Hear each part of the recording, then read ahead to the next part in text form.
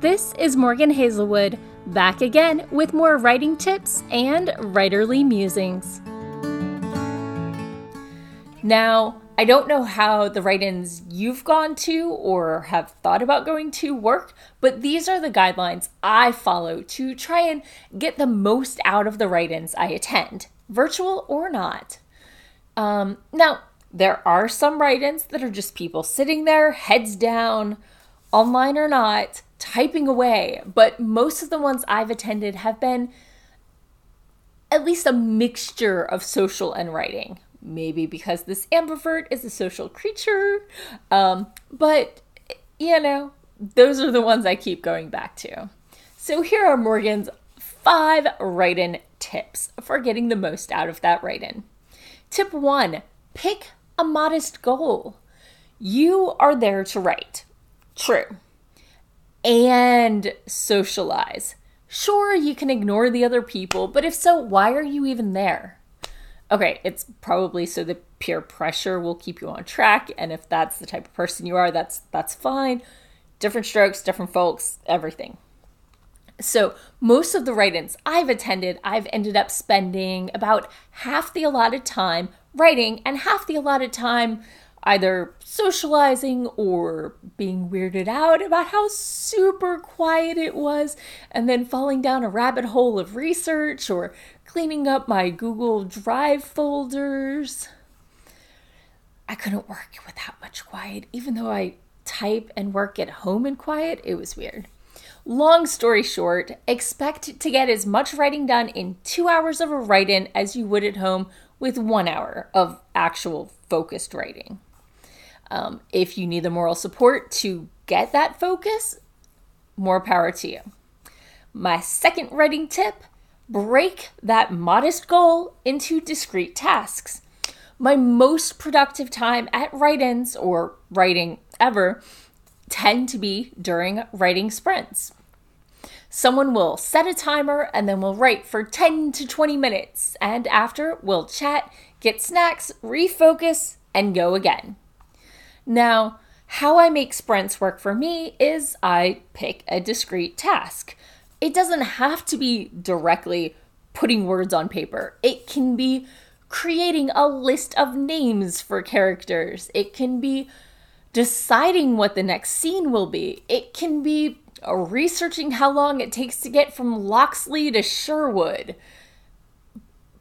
It could be editing the rest of the chapter, or it could be let me get this dialogue done, or let me finish this scene.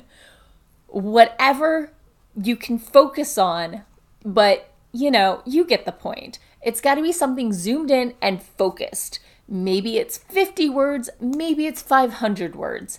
Set a goal that's within reach for you today, right now. Just because sometimes you can do 1,000 words in 20 minutes doesn't mean you can do that every day. To assess yourself and be patient with yourself. My third tip for getting the most out of write-ins is embrace your competitive side. Make that peer pressure work for you. If you're the sort of person like me who likes writing or editing at least as much as my average, race yourself.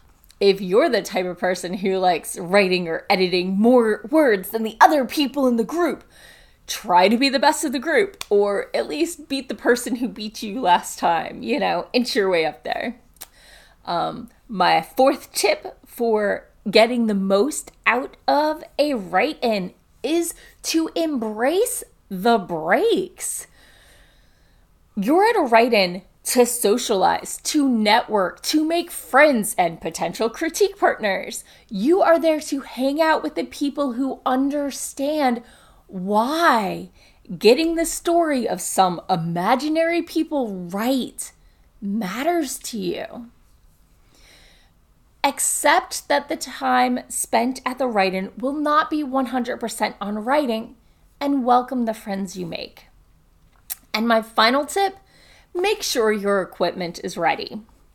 If you're in person, make sure you've brought everything you need. Make sure you've got a pen or a pencil and a sharpener and a notepad, or a laptop and a power cord and an extension cord to reach that power outlet, and a mouse because nobody likes touchpads. Sorry, tangent there. If it's a virtual write-in, test your microphone and, if needed, your video camera ahead of time. Adjust the lighting so people can see you and not some shadow and smudgy screen because you haven't cleaned it in 3 months. Make sure that your setup location is set up for comfort and productivity so you can actually work where you're sitting. And make sure, if it's a virtual write-in, that you know how to use the app and that you've got the time right. You don't want to lose that time to tech support or downloading the app or the update or what have you. You want to make sure you can log in and get right to it, and that you're not the one saying, "Can you hear me now? Wait, maybe if I turn off my video," which does actually help if you're pixelated and it's coming in all wonky. But whether you're doing an in-person write-in or a virtual person write-in, one of their supplies I like to have is a drink in one hand and a snack in the on the desk, not in my hand because then I couldn't type. But I like to have drinks and snacks at hand because that's how I write. Anyway, those are my 5 tips. Even if write-ins weren't your thing before this whole, if you're feeling isolated right now, you may want to try them again. And if you've never attended a write-in or you've had a bad experience, it might be a good time to try again. With the right group, it could be exactly what you need. And that's all for today. Thanks for listening. If you enjoyed this episode, hit that subscribe button and share it with all your friends. It goes a long way towards helping people find me. And I'll be back again next Monday with more writing tips and writerly musings. Bye-bye.